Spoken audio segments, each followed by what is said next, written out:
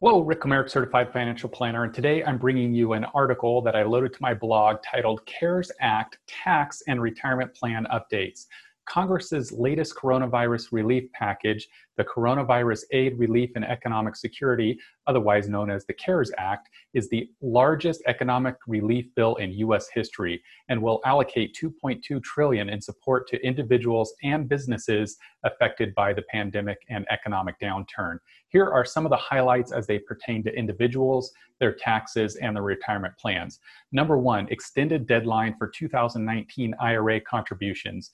The Treasury has extended the tax return filing deadline to July 15th from April 15th, and also the date for making 2019 IRA and Roth IRA contributions are also extended to that same deadline. So again, the question, does this allow me to make contributions to my IRAs, give me more time for that? And there was some question about that in the beginning, and the answer is yes. According to the IRS, they have answered that on their website that yes, contributions can be made to your IRA for a particular year at any time during the year or by the due date for filing your return for that year. Because the due date for filing federal income tax returns has been postponed to July 15th, the deadline for making contributions to your IRA for 2019 is also extended to July 15th, 2020. Number two, RMDs are waived for 2020. This could be a significant benefit because 2020 RMDs would generally be based on the substantially higher account values at the end of last year.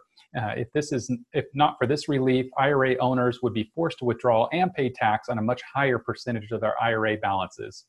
Eliminating the RMD for 2020 can help clients reduce their 2020 tax bill. However, this won't help those who need the funds and must take withdrawals anyways to cover their living expenses. Number three, coronavirus-related distributions from retirement accounts like a 401k, waiver, or an IRA for that matter, waiver of the 10% early distribution penalty on up to 100,000 of 2020 distributions from IRAs and company plans for affected individuals. So this isn't just for everybody. You have to qualify as an affected person. However, the criteria for that are pretty broad. So if you have any questions about that, let me know and I can pass that along. Secondarily to that is extension of the 60-day rollover deadline to 3 years for coronavirus-related distribution. So that's a huge increase on that particular feature of the bill. And thirdly, the 3-year income spread. Generally, distributions from retirement accounts are included as income in the year of distribution. However, the CARES Act allows the income to be spread out over 3 tax years, even though it was all received in 1 year. So those are all the available distributions there. Number four, and finally, there's an increase in 401k loan amounts. Previously, 401k loans were limited to the lesser of $50,000 or 50% of the account balance, and the CARES Act has increased that to $100,000 for qualified individuals.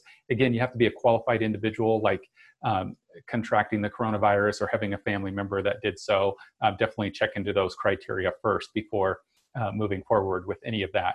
And that particular extension is beginning March 27th for 180 days following that date if a loan is taken from a 401k. If you have any questions about these retirement plan and tax updates, feel free to reach out to me anytime.